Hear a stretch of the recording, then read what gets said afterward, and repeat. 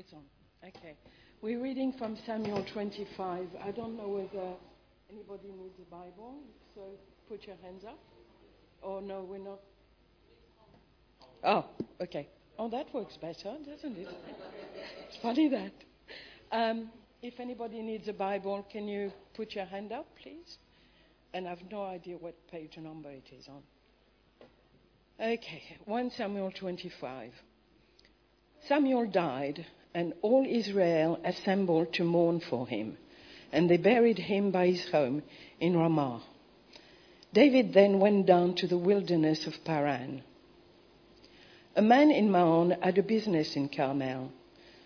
He was a very rich man with 3,000 sheep and 1,000 goats, and was shearing his sheep in Carmel.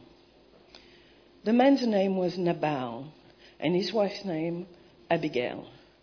The woman was intelligent and beautiful, but the man, a Calebite, was harsh and evil in his dealings. While David was in the wilderness, he heard that Nabal was shearing sheep.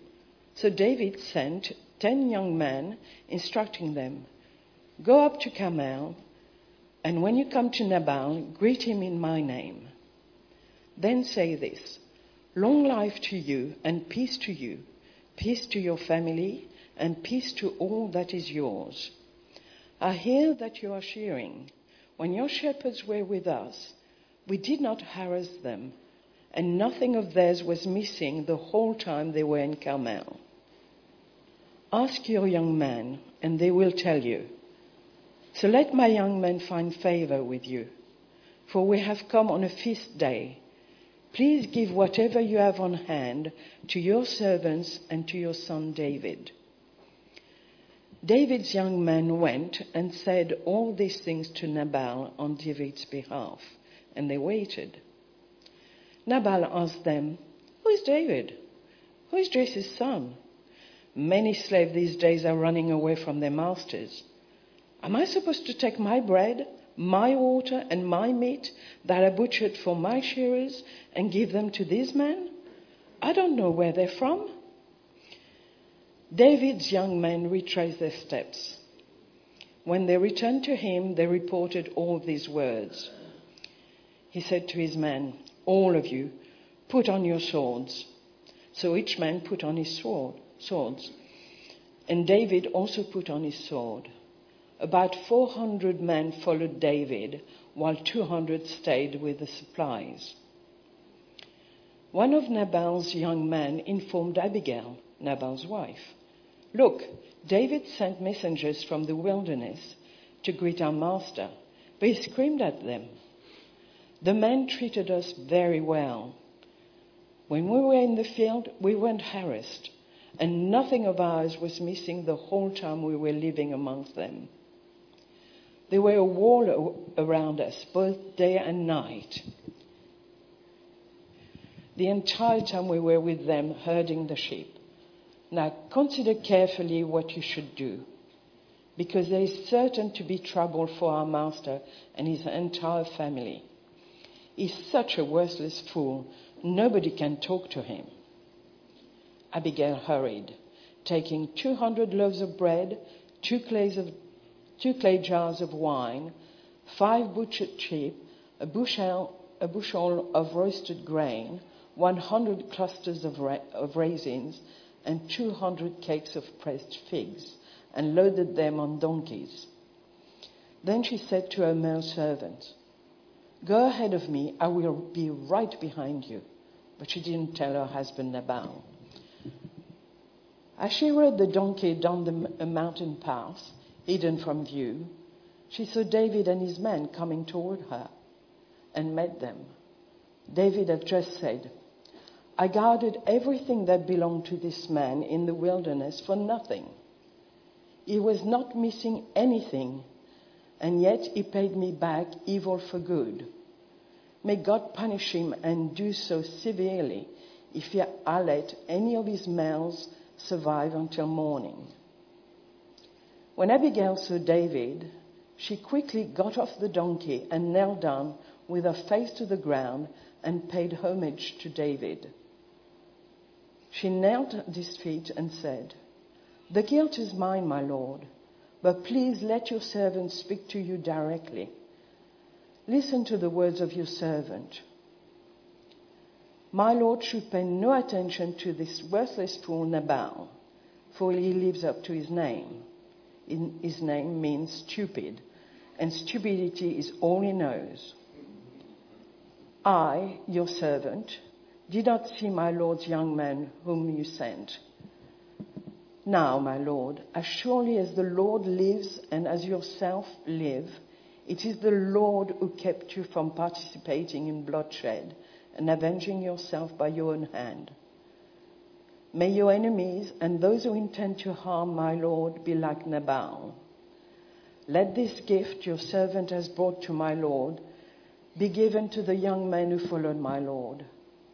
Please forgive your servant's offense, for the Lord is certain to make a lasting dynasty for my lord, because he fights the Lord's battles. Throughout your life, may evil not be found in you. Someone is pursuing you and intends to take your life. My Lord's life is stuck safely in the place where the Lord your God protects the living. But he's flinging away your enemies' lives like stones from a sling. When the Lord does for my Lord all the good he promised you and appoints you ruler over Israel, there will be no remorse or a troubled conscience for my Lord, because of needless bloodshed or my Lord's revenge. When the Lord does good things for my Lord, may you remember your servant." Then David said to Abigail, "Blessed be the Lord God of Israel, who sent you to meet me today. May your discernment be blessed, and may you be blessed. Today you kept me from participating in bloodshed, in avenging myself by my own hand. Otherwise, as surely as the Lord God of Israel lives, who prevented me from harming you, if you had not come quickly to meet me, Nabal would not have had any males left by morning light." Then David accepted what she had brought him and said, "Go home in peace. See, I have heard what you said and have granted your request." Then Abigail went to Nabal, and there he was in his house, holding a feast fit for a king. Nabal's heart was cheerful, and he was very drunk, so she didn't say anything to him until morning light. In the morning, when Nabal sobered up, his wife told him about these events. His heart died, and he became a stone. About 10 days later, the Lord struck Nabal dead.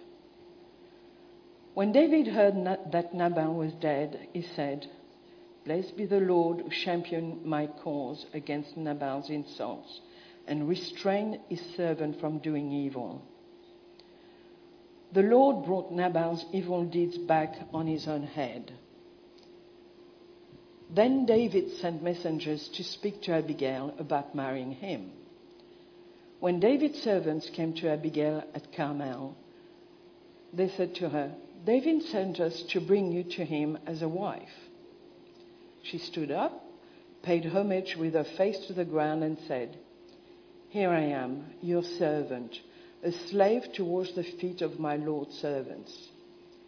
Then Abigail got up quickly, and with her 5 female servants accompanying her, rode on the donkey following David's messengers, and so she became his wife. David also married Ahinoam of Jezreel, and 2 of them became his wife. But Saul gave his daughter Michal to David's wife, and Michal, David's wife, to Palti, son of Laish, who was from Galim. My name is Peter, and I'm one of the assistant ministers here at Northmead.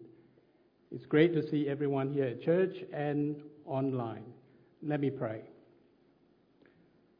Father God, we give you thanks for this morning. We give you thanks, O Lord, for the ability to gather together to sit under your word. Lord, as we come now to look at your word, may you quieten our hearts, open our hearts to receive your instructions. Amen. Please keep your Bibles open to 1 Samuel 25. Now, one of the things that I love doing is reading online newspapers. I troll through quite a few newspapers, not just Australian newspapers, but in the US, in the UK, and wherever I find. Mark would love to tell you that that's probably the only thing I do in the office. But what I do that is that I'm usually looking for what's making news. What are people concerned about? But I also look at the comments section. It intrigues me to see how people react to the articles.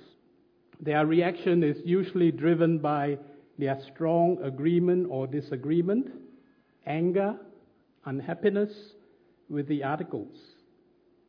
And they're actually not shy or diplomatic or tactful with their comments.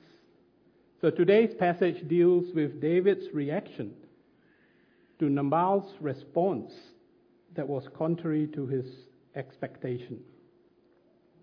Someone described to me today's passage, and he used the word doozy. All right, you can read this passage several times, and you still won't fully understand it. So I'll try to take you through it.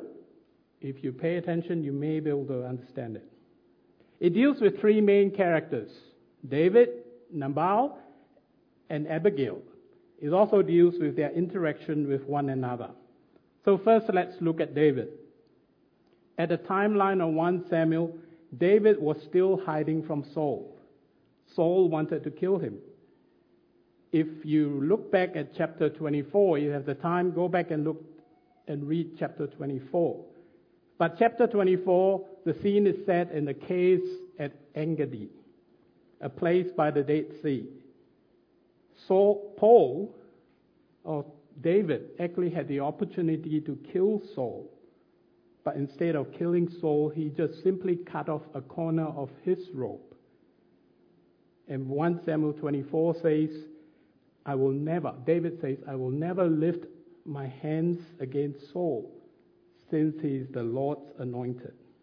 So David swore that he would never kill Saul, despite Saul having wronged him. Chapter 25 begins, and the Bible records the death of a great prophet and leader of Israel with a very simple statement. Samuel died. I don't think when I die, I will love my epitaph to say Peter died. But that's what the Bible records. Samuel, the great prophet, died. He was well liked, well respected, and all Israel assembled to mourn and bury him. But it's also that David has lost his mentor. David has lost his protector, his defender. David continued to run away from Saul. This time we read that he ran to the wilderness of Paran, that is south of En-gedi. And by this time, David had built up an army of 600 men. That's a lot of mouths to feed. Remember that David was on the move frequently to avoid Saul. So he had no opportunity to farm, and he no longer had any flock. He was very much dependent on the people of the area for his food. Verse 2 introduces us to Nabal. He was in Maon and had a business in Carmel. Nabal was not only rich, but the Bible tells us that he was very rich. To us city slickers, we probably cannot appreciate his wealth by the number of sheep and goats he had. He had 3,000 heads of sheep and 1,000 heads of goat.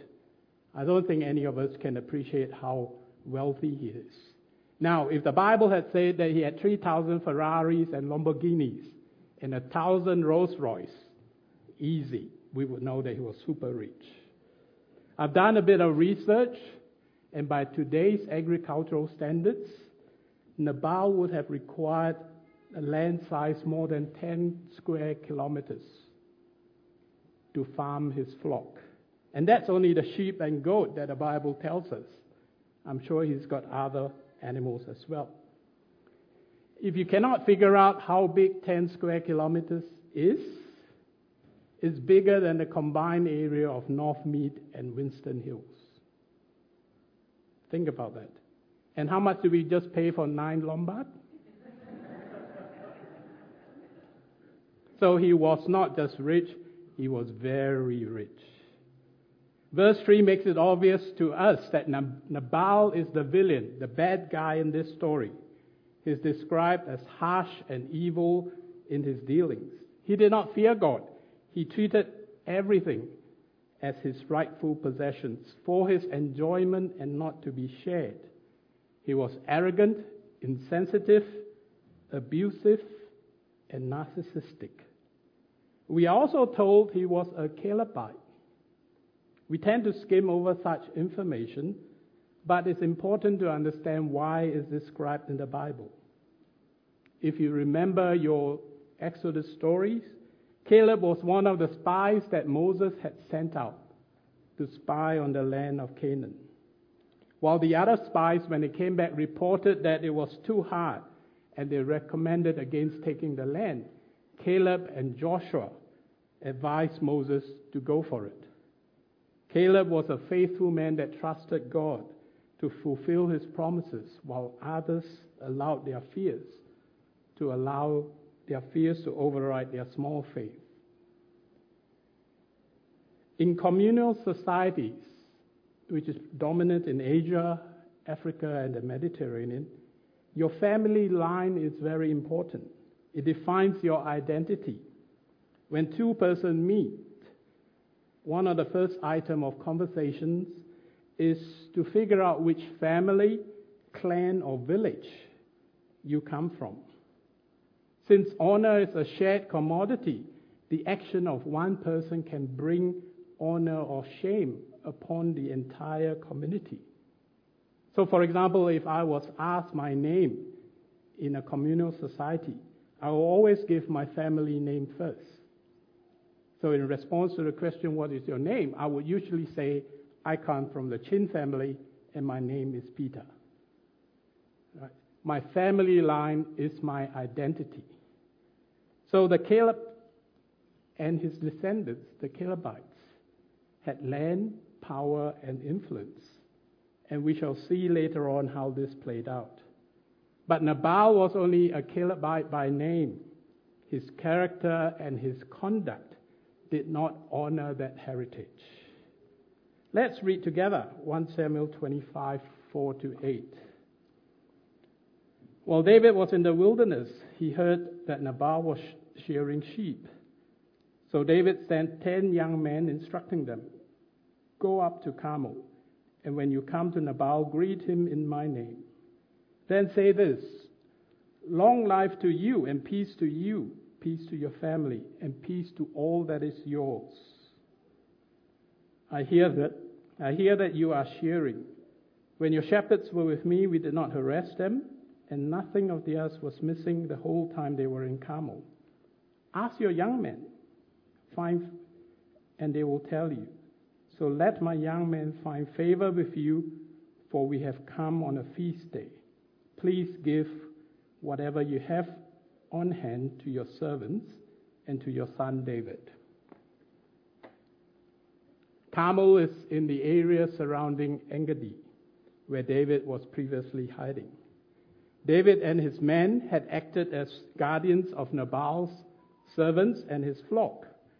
They did not harass them or harm them. In fact, later on from verse 15, we find out that David and his men actually provided security against dangers. So David and his men had acted out of kindness and generosity towards Nabal's servants. When you first read this, you could be under the impression that David was running some sort of mafia-style protection extortion record. Was it time for Nabal to pay up for the benefits of David's protection? Let me share with you that in communal societies, life is an intricate network of relationships. The network of relationships is your social capital. The most important asset that any person can have is his honor or reputation. Problems are solved via relationships, and a strong social network is essential for success in life. You accrue social capital through your relationships and by your generosity, kindness, and hospitality. Then you can cash in your social capital when you need help. But in our individualistic Western society, solving problems through relationships is often seen as corrupt and unfair. We are used to using our financial capital to buy our goods and services. So in other words, David was not exacting protection money. Rather, he was expecting Nabal to show mutual and reciprocal generosity and hospitality. David has timed his request on a feast day when Nabal was shearing his sheep. Shearing sheep was a festive time, a time of celebration and fellowship and reward for all the hard work. It was also a time for the host to show generosity and hospitality. Let me give you an example. Chinese New Year, if you're aware, Chinese New Year this year is on 1st February, Tuesday week. If you've ever been to Asia during Chinese New Year, you know that it's a festive time with plenty of celebration and plenty to eat. The festive time lasts for 15 days. And during that period, Chinese families will have open houses, an opportunity for generosity and hospitalities for friends, families, and strangers. I love it. You can basically drop in unannounced to a family or a friend's place.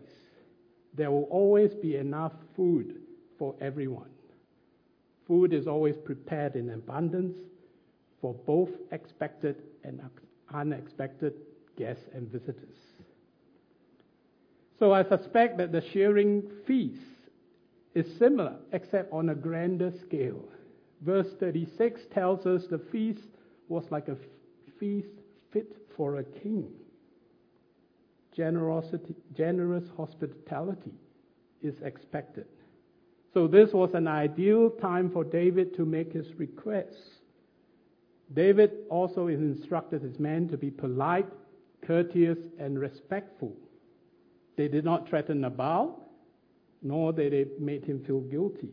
They came with words of blessings and peace. And you note that they addressed Nabal very respectfully. They presented Nabal of evidence they were deserving of help. They made no demands, but left it completely to Nabal. Verse 8, it says, "Please give whatever you have on hand to your servants and to your son David." In 1 Peter, the Apostle Peter wrote, "Be hospitable to one another without complaining. Just as each one has received a gift, use it to serve others as good stewards of the varied grace of God." We are stewards of what God has given us. They are not solely for us to enjoy, but importantly, they are there for us to share and use to serve others. This was definitely not Nabal's attitude. Remember that he was very rich, but he did not believe that his wealth was a blessing from God, nor to be shared. Look at verse 11. What did Nabal say? He said, "Am I supposed to take my bread, my water, my meat that I have butchered for my shearers and give them to this man? I don't know where they're from." Notice the personal pronoun. Everything was his personal possession. It reminds us that wealth does not automatically lead to generosity. We also must remember Jesus' parable of the poor widow. It's a warning to us on how we handle wealth. Nabal here was arrogant and did not bother to fact-check with his servants. What he did was deliberate and contemptuous. He insulted David by claiming that he didn't know who David was. He took delight in belittling David and associated David with slaves who had ran away from their masters. He simply told David to get lost, and probably in much cruder language. So Nabal's problem has moved beyond just being stingy and lacking generosity. He was mean-spirited and cruel in his dealing with people. A token gesture of generosity and hospitality would have satisfied David. Instead, Nabal had returned evil for the good that David had done. David's men returned to David and reported what had transpired. David was furious.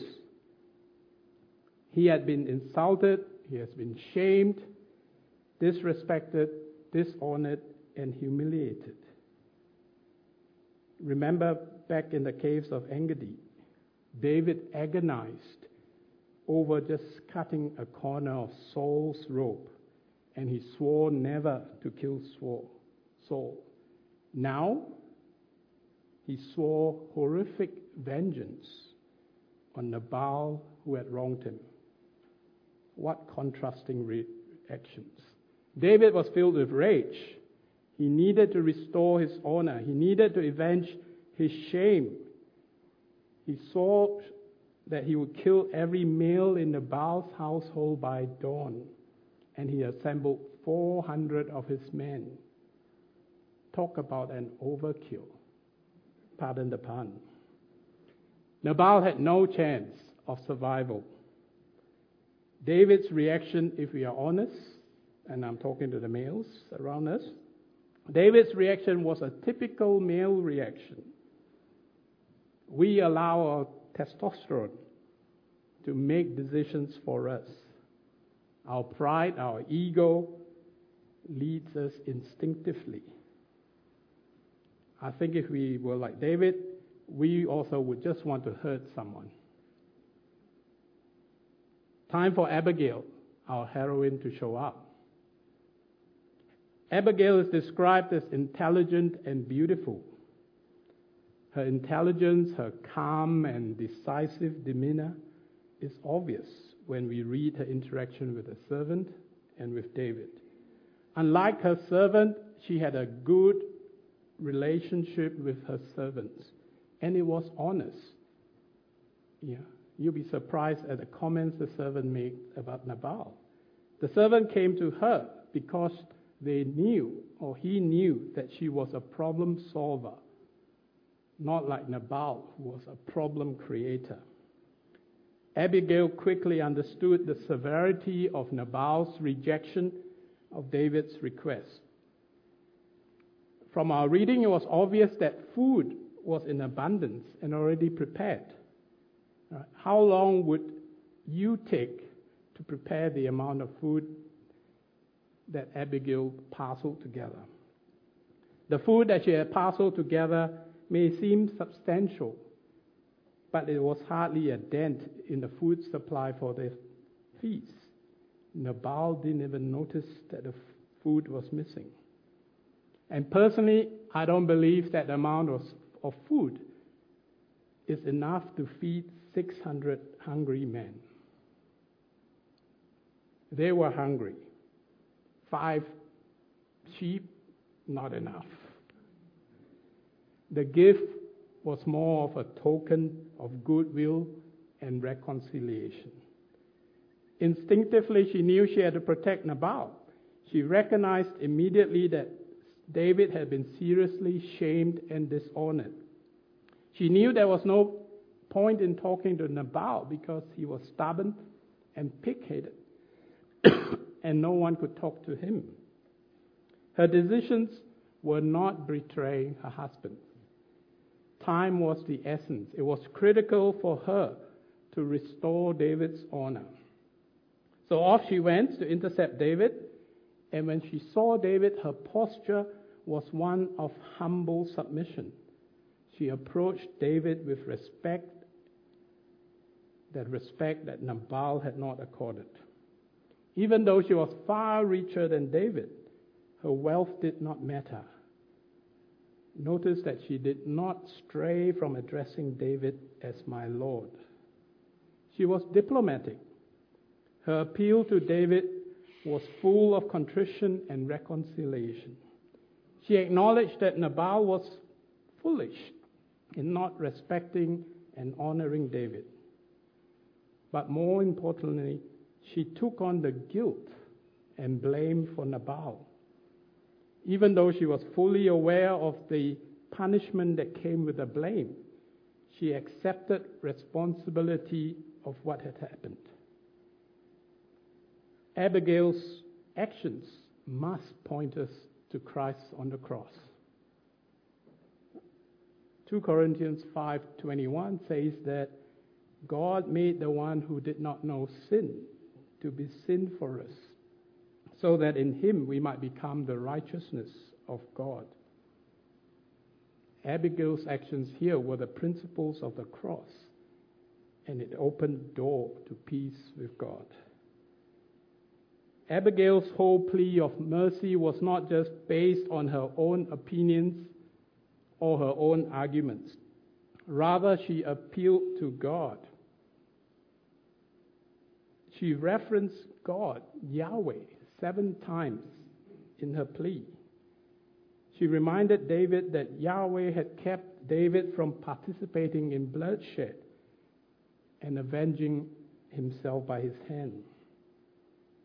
Verse 28, Yahweh was certain to make a lasting dynasty for David. And Yahweh was fighting David's battle, or David was fighting Yahweh's battle. Verse 29, Yahweh was protecting and looking after David. Verse 30, David will be made ruler over Israel, but there must be no remorse or guilty conscience of needless bloodshed. And verse 31, Yahweh will do good things for David. So Abigail's appeal to God made David sit up and take notice.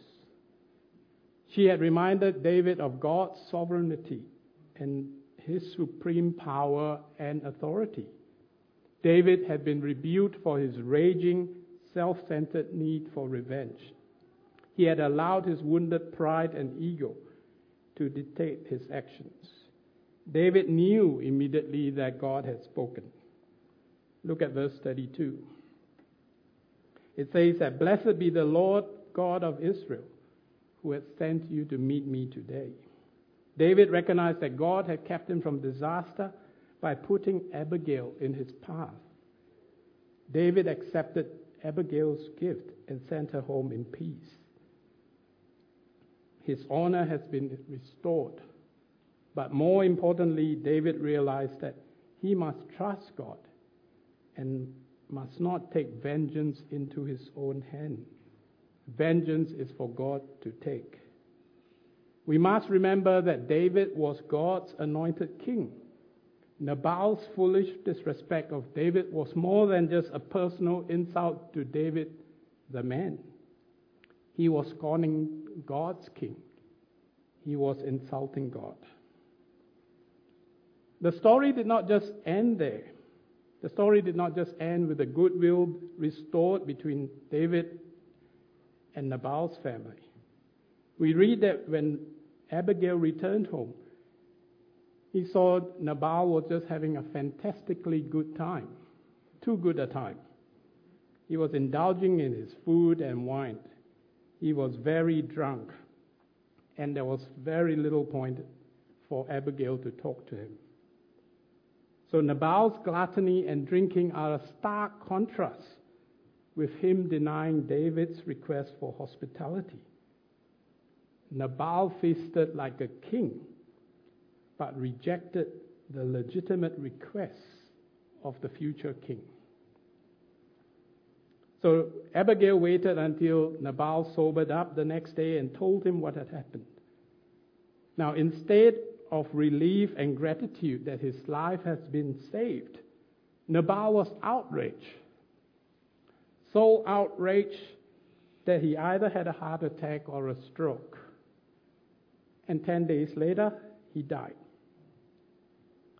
Nabal's humiliation of David has been avenged, but not by the hands of David. Now, we may be surprised or a bit uncomfortable with what happened next. The Bible doesn't give us all the details, but enough information to tell us that David straight away proposed marriage to Abigail. And more importantly, and more surprisingly, Abigail accepted it without hesitation. I like Abigail's humble and spontaneous response, even though she was a wealthy widow. Let's read from 41. This is after the messenger's been to Abigail with the marriage proposal. So 41, she stood up, paid homage with her face to the ground and said, "Here I am, your servant, a slave to wash the feet of my Lord's servants." Then Abigail got up quickly, and with her 5 female servants accompanying her, rode on the donkey following David's messenger. And so she became his wife. Just in case you missed it, Abigail had 5 ladies in waiting for her. That's a lot. Don't some of you females and wives would love to have 1 lady in waiting? She had 5. David did not marry Abigail just for her beauty and intelligence. There were also political advantages. Remember what we spoke about the Calebites? Abigail by now was a very rich Calebite widow and well respected. By marrying Abigail, David gained support of the Calebites. In fact, when David was installed king, and you read about it in 2 Samuel 2, David was installed in Hebron, a city in the Calebite region. And verse 43 says that David also married Ahinoam of Jezreel. Mentioning these 2 marriages together adds strength to the political reasons of marriage. So what can we learn from Abigail? First, God uses Abigail to calm David down and to remind David that his agenda is not God's agenda. We, like David, like to run our own lives, and we react to circumstances. Like David, we are reminded that we are God's chosen people, chosen for his good works. Paul tells us in Colossians to set our minds on things above. Second, let the word of God counsel us. Just as Abigail referenced God in her appeal to David, we must let God's word rule our lives.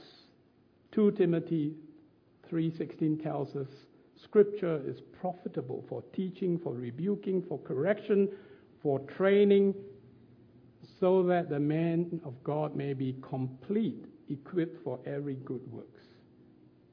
So our reactions, depending on how we feel, do our anger, our pride, our ego, determine how we react. Our comments, whether it be private, public, or on social media, are they seasoned with God's words? Third, Abigail teaches us that God is in charge and is in control. Nothing happens without God. And that's the same with all the heroines we've covered in this series, from Rahab to Abigail. They led ordinary lives, and they all recognized the sovereignty of God and they all chose to be on God's side. Despite their own personal circumstances, they trusted God.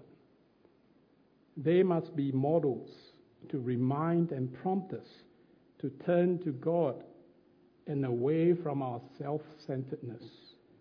They all serve to remind us that our lives are in God's hands and we can trust Him ultimately to make things right. Let's pray. Father God, we give you thanks for your word, that, Lord, as you have spoken, may you speak to us and remind us that you are our God, that we are your creation. Amen. And I think it's appropriate that we sing the next song in response to what we've heard, Before the Throne of God.